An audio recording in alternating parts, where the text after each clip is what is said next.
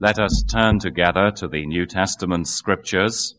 If you are a visitor, we encourage you to follow the scripture reading in your own Bible or in the Bible from the pew rack in front of you in the book of 1 Corinthians in the New Testament, reading from verse 17 of chapter 1 to verse 5 of chapter 2. 1 Corinthians 1, verse 17. Where we read these words of the Apostle Paul, "For Christ did not send me to baptize, but to preach the gospel, not with words of human wisdom, lest the cross of Christ be emptied of its power. For the message of the cross is foolishness to those who are perishing, but to us who are being saved it is the power of God. For it is written, I will destroy the wisdom of the wise, the intelligence of the intelligent I will frustrate. Where is the wise man? Where is the scholar? Where is the philosopher of this age? Has not God made foolish the wisdom of the world? For since in the wisdom of God the world through its wisdom did not know him, God was pleased through the foolishness of what was preached to save those who believe. Jews demand miraculous signs and Greeks look for wisdom, but we preach Christ crucified, a stumbling block to Jews and foolishness to Gentiles. But to those whom God has called, both Jews and Greeks, Christ the power of God and the wisdom of God. For the foolishness of God is wiser than man's wisdom, and the weakness of God is stronger than man's strength. Brothers, think of what you were when you were called. Not many of you were wise by human standards. Not many were influential. Not many were of noble birth. But God chose the foolish things of the world to shame the wise. God chose the weak things of the world to shame the strong. He chose the lowly things of this world and the despised things and the things that are not to nullify the things that are, so that no one may boast before him. It is because of him that you are in Christ Jesus, who has become for us wisdom from God, that is, our righteousness, holiness, and redemption. Therefore, as it is written, let him who boasts, boast in the Lord. When I came to you, brothers, I did not come with eloquence or superior wisdom, as I proclaimed to you the testimony about God. For I resolved to know nothing while I was with you except Jesus Christ and him crucified. I came to you in weakness and fear, with much trembling. My message and my preaching were not with wise and persuasive words, but with the demonstration of the Spirit's power, so that your faith might not rest on men's wisdom, but on God's power. The Lord will bless again to our understanding this passage of his own inspired word.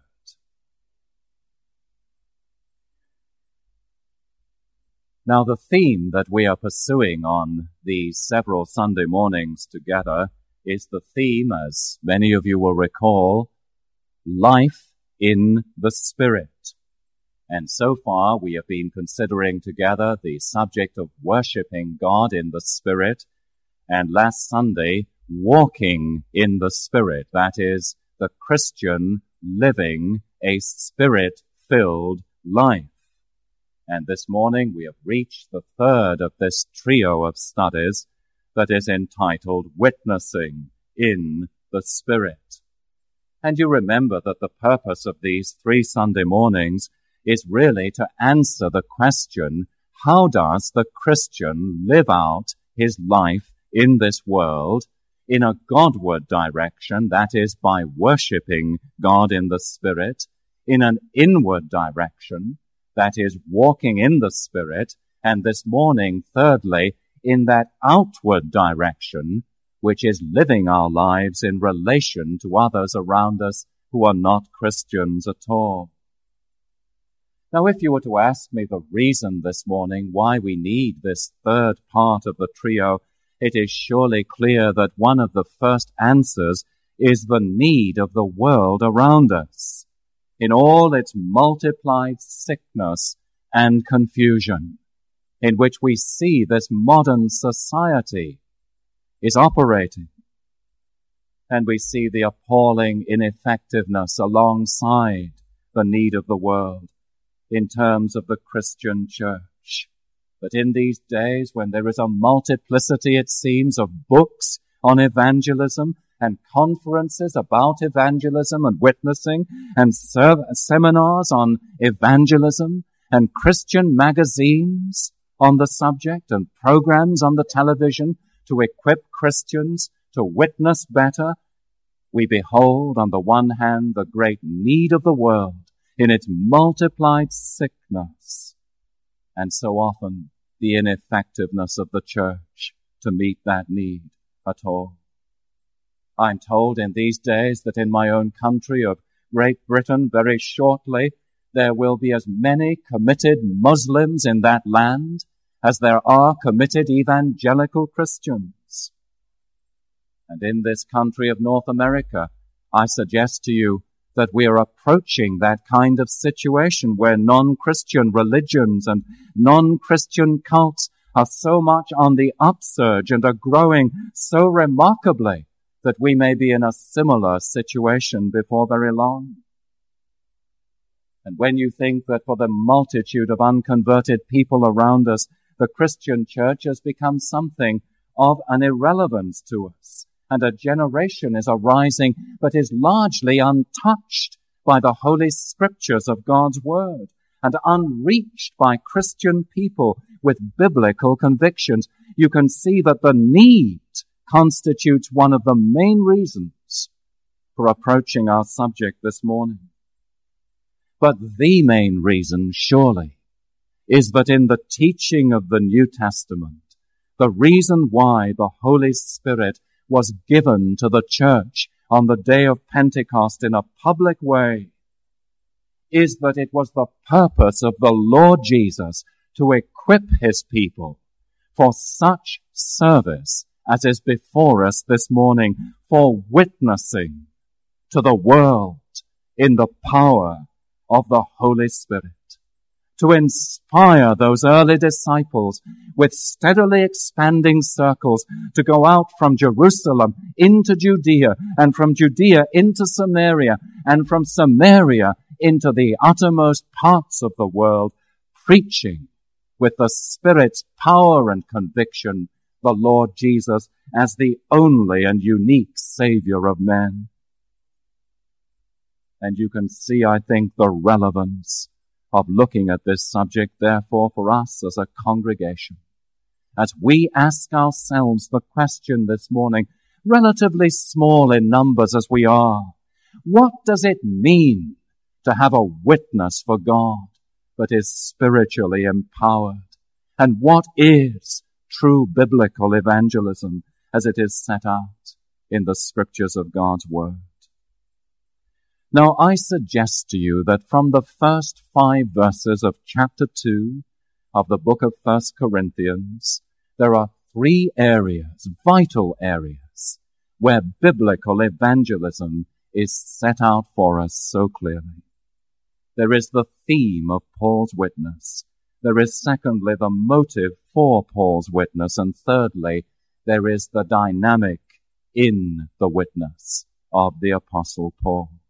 And I'm going to direct your attention to the whole passage that we read from 1 Corinthians this morning, but particularly to those first 5 verses of chapter 2. Now, will you notice, first of all, then, with me, the theme of Paul's witness? And you find this in verses 1 and again in verse 2 of chapter 2 of 1 Corinthians. Now, as we look at this, beloved, let me remind you that the purpose is to aid you in your personal witnessing. We're looking at what Paul did and what his experience was. But it's pointless to think of witness and evangelism in terms of other people, even the Apostle Paul, if we are not ourselves ready to become living witnesses for the Lord Jesus day by day where we are, and ask the question, how may I witness in the Spirit of God toward others. And I suggest to you as we approach then the first of these 3 points this morning, the theme of Paul's witness, that there is absolutely nothing vague about it whatever. He bore witness to the grace of God in Christ Jesus in an utterly clear and straightforward way. Now, one of our contemporary problems in the church is precisely here. A vagueness very often about what constitutes the message, the essential theme of the gospel. And so many Christians even today find it easy to speak about their church or their congregation, or to speak about religious matters in general, or the social issues in which the church is involved, and so on. But as to the essence of what the gospel really is, and what we should really be witnessing to, they are completely vague, just as the apostle is crystal clear in this passage. And there are two main features, and I want you to notice these two features of Paul's theme. It is a God-given message, beloved, at the end of verse 1. When I came to you, brothers, I came not with eloquence or superior wisdom as I proclaimed to you the testimony of God. Now let me correct the New International Version here, because it's not so much, sadly, a translation as it is an interpretation. It says the testimony about God. And you see, that's not what the apostle is saying at all. It is the testimony of God. He's not thinking about God's involvement in the testimony and the witness of the testimony to God, but he's thinking that the message which the apostle brought, avoiding all human eloquence and wisdom, was accompanied by the witness and authority of God upon it, just as he had revealed that message to the apostle.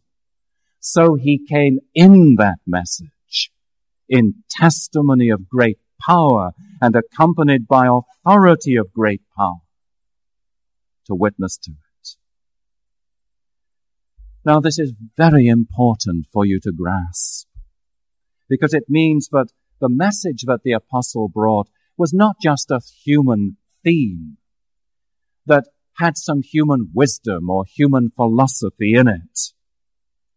He's dealt with that whole question of human philosophy and wisdom and how far that will get you in the later part of chapter 1, you remember, when he said he wasn't sent to baptize, and he wasn't sent to convince them by human eloquence and great authority, but that rather contrariwise, the gospel he brought was a stumbling block and an offense to the Jews, and equally a stumbling block to the Greeks.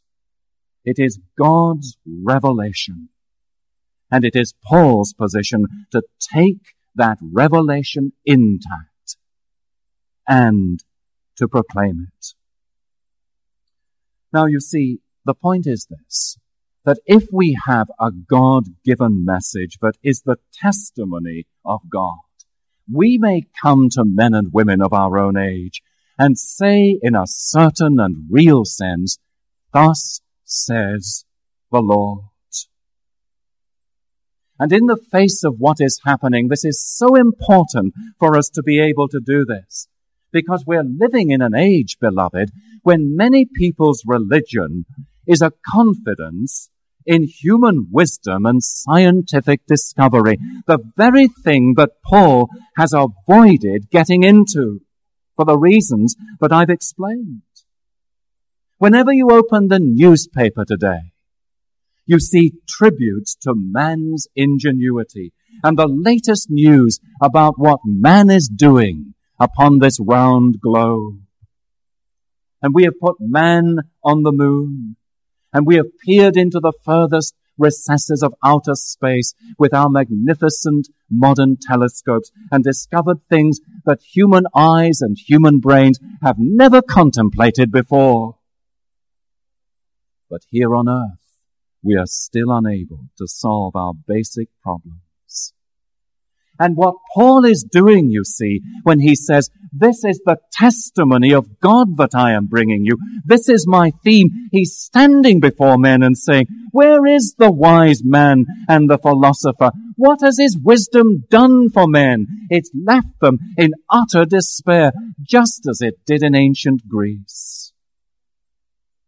And men need this gospel's answer. The gospel that has been devised and planned and achieved and accomplished from beginning to end by God and is now revealed and disclosed by him with the authority of his own power behind it. And Paul says, my greatest privilege is to proclaim and bear testimony to this gospel that comes with God's authority upon it. Now, is that your view of the theme that you have to share with men and women today? Because the second part of that theme, you notice, is in verse 2. Not only does it have the authority of God, a God-given message, but it is a Christ-centered message as well. I resolve to know nothing, he says, among you except Jesus Christ and him crucified. Now let me take just a moment on this, because you notice at once that what the apostle was committed to was not to a theory, not even to a doctrine, even though the Christian faith is glorious doctrine, and we cannot do without doctrine. But what Paul is committed to primarily is not a theology merely, but a person. And his burning desire as he becomes a witness with the power of the Spirit behind him is to speak to them of Jesus Christ and him crucified. And not merely to preach about him, you notice, but to know nothing else among them, to have nothing else in his mind or thoughts but Christ and him alone. Now you see, when you think of this, you cannot divorce this from Paul's office and calling to be an evangelist. And you go back into his experience and you see his conversion on the road to Damascus in Acts 9. And he didn't there come to a change of philosophy or a view of life. He didn't there join the Christian church. That's not the significance of his conversion. But the living reality of the person of Jesus broke through into his darkened mind and his veiled heart and let him out into the Roman world to preach the Lord Jesus Christ. And that was the theme of the gospel that he brought. But you notice it's not just Christ as a person, but Christ and him crucified. And it's so essential for us to see and to grasp this, because we don't emphasize, I hope, in spirit-filled witness that Jesus was a great teacher, although he was all of that. But he was a peerless person without any fault, although he was all of that as well. But we emphasize that on the cross of Calvary, he bore the judgment for God's chosen people, his elect children, and he died in that place of wrath under the Father's displeasure. He was crucified for us, that we, through that mighty transaction in which he took our sin, and we received his righteousness, that we might be reconciled to God in him. And that is where the gospel, you see, takes us in its great theme. Now let me remind you that this is the great answer to the human problem again today, isn't it? The only provision in this world that can touch men's need is in Christ and him crucified. And it's very interesting, but in the Greek text, the word crucified is a perfect participle that means that although the event is in the past, the continuing and abiding results of that event go on into the present. So that, as John Calvin says, the satisfaction for sin which Christ made is always in its full vigor. And I like that quotation of his. And what it says to us today, you see, is that we can go out into a world of spiritual darkness and total idolatry, a world that is swamped with evil, and hold up gloriously the theme of the gospel witness before men as the only thing that will do them good. And our office in the world is far more important than that of the doctor who heals the body but can do nothing for the condition of the soul, far more important than the office of the scientist who can better conditions for life on earth but has nothing to say concerning the life to come. And we can go out and we can say that in this gospel that has the testimony of God stamped upon it, whose great theme is Christ and Him crucified, is the answer for all of men's greatest and deepest needs. And with the apostle in 1 Corinthians 6 verse 9 and following, we can say the wicked will not inherit the kingdom of God. Those who are idolaters and abusers of themselves with mankind, homosexuals, those who are thieves and blasphemers. And we can say there is the possibility of transformation so that we can look at you in church one day and say, and such were some of you. But Christ and Him crucified is the key to what some of you brothers and sisters are now, this very morning, the theme of Paul's witness. Now the second thing, do you notice, is this. There is the motive for Paul's witness. You have it at the end of chapter 1 in verse 31, and again at the beginning of verse 2 in chapter 2. It's the same theme, and it runs all through this passage. The motive for Paul's witness, beloved, is nothing else than the glory of God Himself. And as I say, the whole section that we read from verse 17 of chapter 1 to verse 5 of chapter 2 is really nothing but an extended sermon upon that verse that he quotes in verse 31 from Jeremiah chapter 9 verse 24. Let him that boasts or glories boast or glory in the Lord alone. Now there's a profound sense in which you can say that the apostle is absorbed in this whole theme right through these early chapters of 1 Corinthians. He's consumed by a jealous zeal that nothing may rob God of His glory in the message and the ministry and the manner of the great apostle Paul. And that, of course, affects the message and the manner and the method that the apostle uses. And that's why he goes into great detail in telling us that he avoided or eschewed the methods that were very common then, that were used by those who had a cause and a message to bring. Great oratorical display, great wisdom expressed in the various philosophical schools of the time, great eloquence and wisdom combined together, it might be. And he avoided these things and eschewed them, he said, lest the cross of Christ be made of none effect. Just as that message, therefore, was despised and ridiculed by those who are wise in this world, so he tells the converts, but they themselves, you notice in verse 26 and 27, are despised. There are not many mighty, and not many noble, and not many wise who are called to faith in Christ among you. But it seems the very dregs of society were won to faith in the Lord Jesus more than these. And the reason is the same, that no one may boast before God.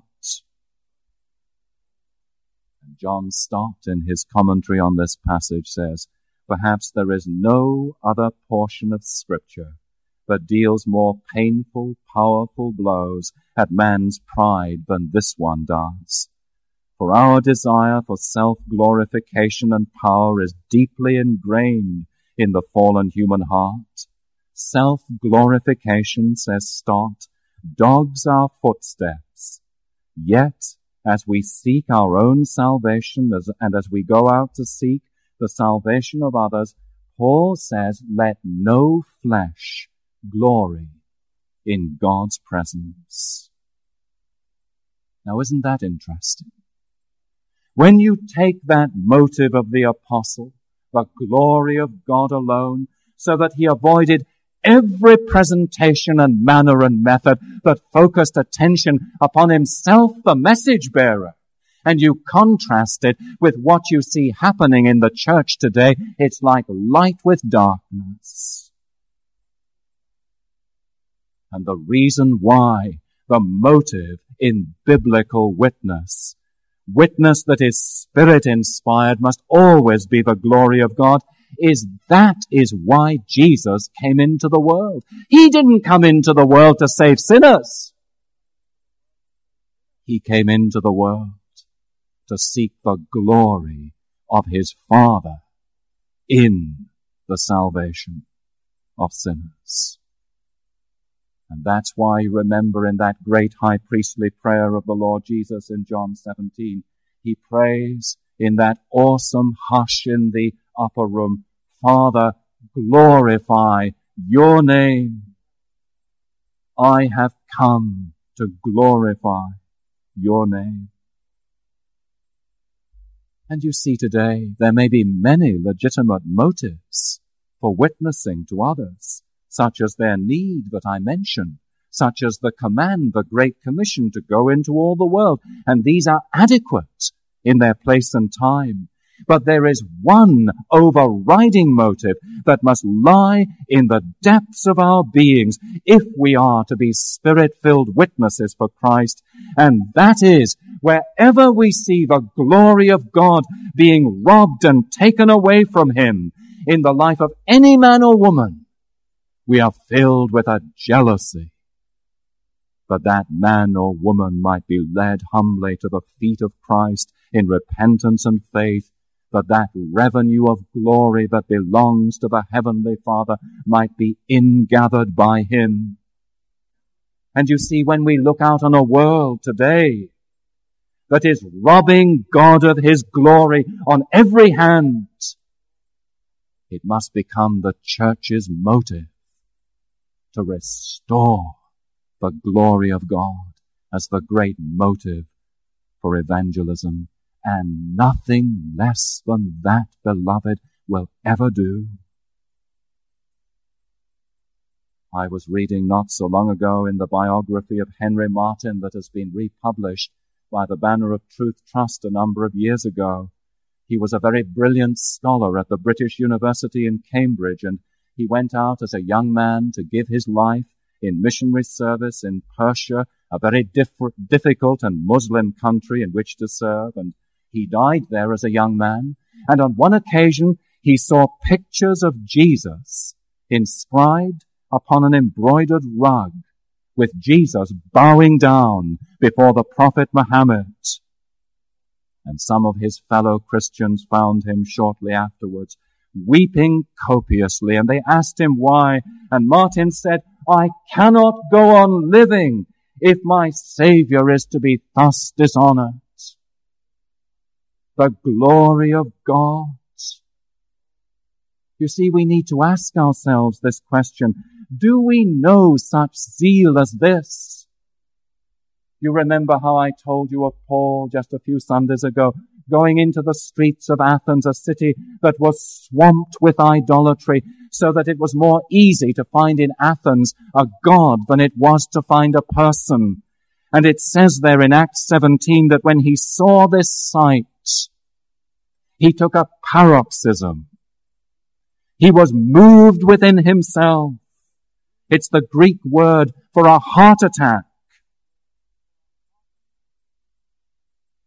And he felt, you see, the zeal for God's glory breaking him up inside as he saw a city wholly given to idolatry. Is that how you react when you go out into the streets of Jacksonville that is given over so wholly to idolatry? Does it do that to you? The motive for evangelism is the glory of God. Now, thirdly, as I begin to draw to a close, there is the dynamic of Paul's witness in verses 4 and 5. And you notice that Paul tells us there that his preaching was not with wise and persuasive words, but in demonstration of the Spirit's power, so that your faith might not rest on men's wisdom, but on God's power. And you know, I have to say to you this morning that is what is absent from so much of current Christian living and Christian witness. And if you look at those verses more closely, you see that what Paul is describing here is what was usual in the apostolic ministry, especially as we've seen in that great missionary journey in Greece. For instance, in 1 Thessalonians 2, you read he describes of how his ministry was first received by the Thessalonians. He says the gospel came not simply with word, isn't that interesting, but with power and in the Holy Spirit and with deep conviction. And this is what we need to face today. There's a great deal of the gospel coming in word only. But the thing that really matters, says the apostle, is the gospel coming through me personally, through us as a congregation corporately, with power and in the Holy Ghost and in great conviction, so that men are arrested by this message and convicted of their sin and humbled and drawn to the feet of Christ in repentance and saving faith.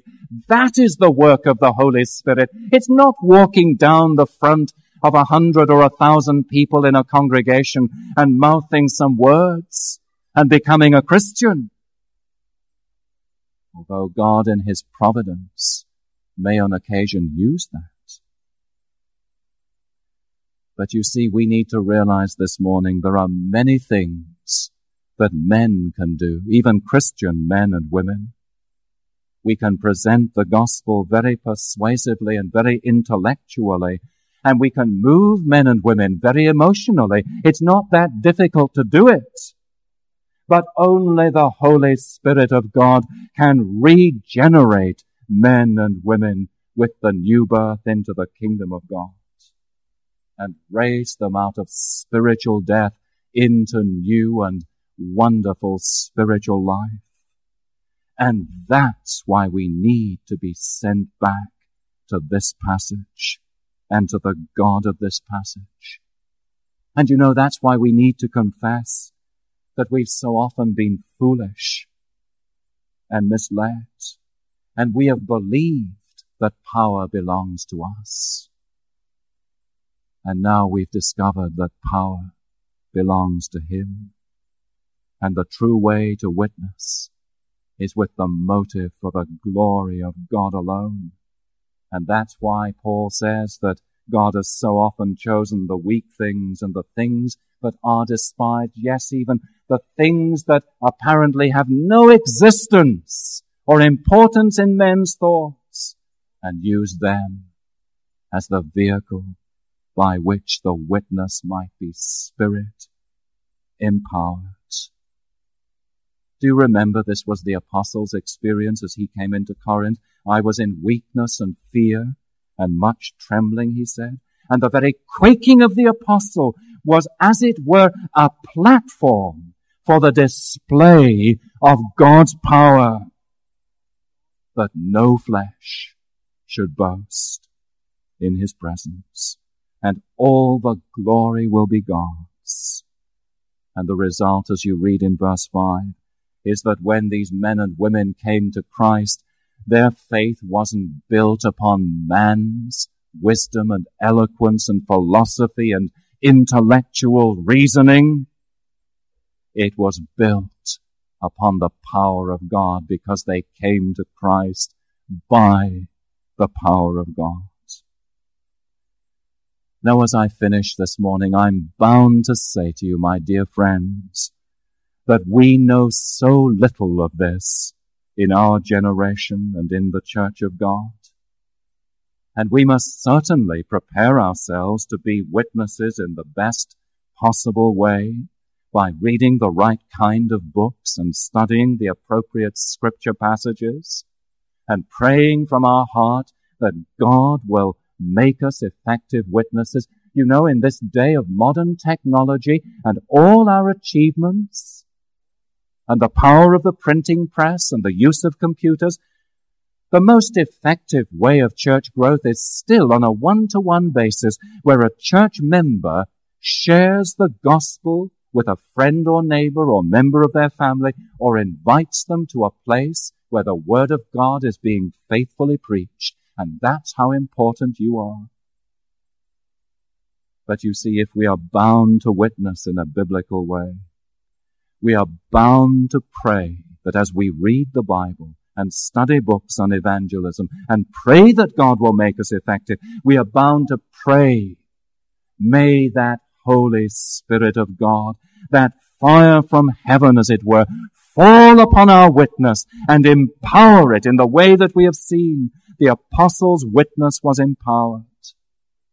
Oh God, grant us the fire from heaven today, should be our prayer as we go out and speak to others of Christ.